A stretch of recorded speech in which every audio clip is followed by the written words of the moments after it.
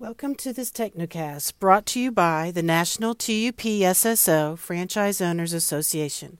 I'm Shirley Burns here again, and this week I want to talk about an article that caught my attention recently. I had posted about this over on The Source, but I wanted to sort of bring some more thoughts to the conversation. Franchising.com had an article recently, back in April of this year, titled, "Give Your Customers What They Want When They Want It." And it begins with this statement, quote, "We're living in an age when I can order a smoothie in my living room with the press of a button and it's delivered in 15 minutes. This is what your customers expect from you. They are looking for choices. They want the ability to interact with you when and how they choose.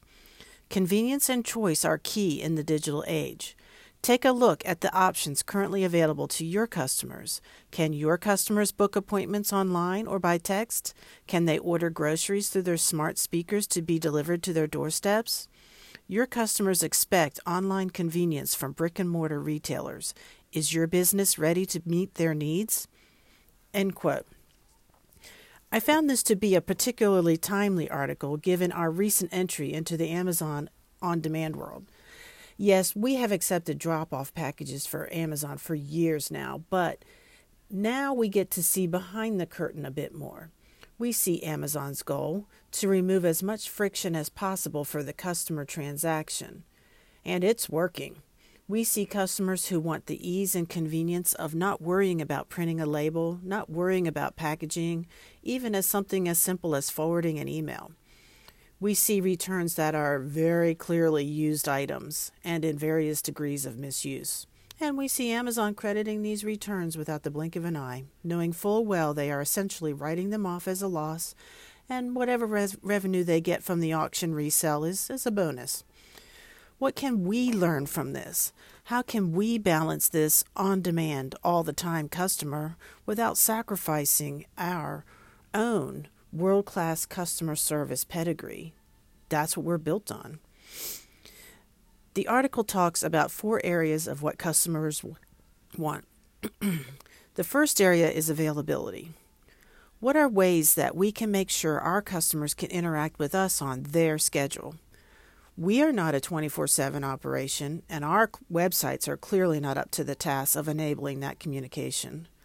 But we can keep our Google page up to date and open it up for messaging, and same for Facebook, Instagram, and Twitter. All of those allow for your customer to communicate with you via their phones or iPads or other tablets, and yet keep your phone number private. Google is a must, but as for the social platforms, I would say find one that fits your personality and stick with it. For your Google page, though, we can post lots of casual in-store photos of products, services, ourselves, and our associates. You can encourage your customers to do that as well. My page, I didn't even ask, but coincidentally, I have a bunch of customer-loaded photos, and it's very nice. It's nice if you get a customer who happens to take decent photos.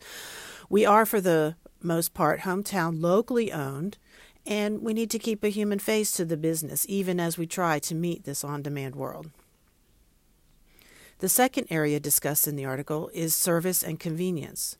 The article makes a great point here. Quote, "When people go to a retail store, they still want to speak with someone who looks presentable, greets them politely, and makes eye contact. Make the in-store experience as pleasant and convenient as the online experience, and make the online experience as friendly as the in-store experience. That's the way you win customers for life." End quote. It's easy for us to get disappointed and even tired of all the free stuff and even some of the disgusting stuff, the nasty returns, the filthy, roach-infested cable boxes, and so on and so forth. But at our store, though we sometimes don't see it coming from the top, we are the epitome of world-class customer service. What can we do to maintain our game face, so to speak? Someone told me once that when it comes to putting on that smile face, fake it till you make it if you have to. And let's face it, these days we are having to do that a lot. Whatever small tips and tricks you can find to help your associates manage these transactions will benefit your goal of a positive experience for your customers. At our store, we have the no complaining rule. No complaining about customers, even the most belligerent, unhygienic, unhelpful drop-off transactions. Because when you complain about that last customer, it could impact the interaction with the next. The third area discussed in the article is proactive. The discussion is partly about frequent and meaningful communication, which of course we should definitely do when there are problems, such as claims.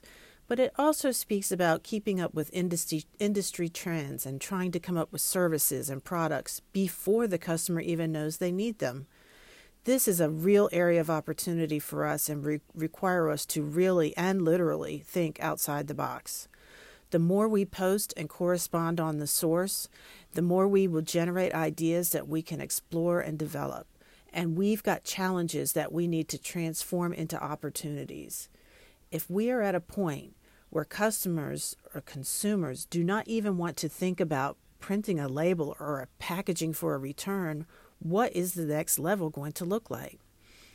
UPS would like all customers to make their own labels online and bring them into the stores for drop-off.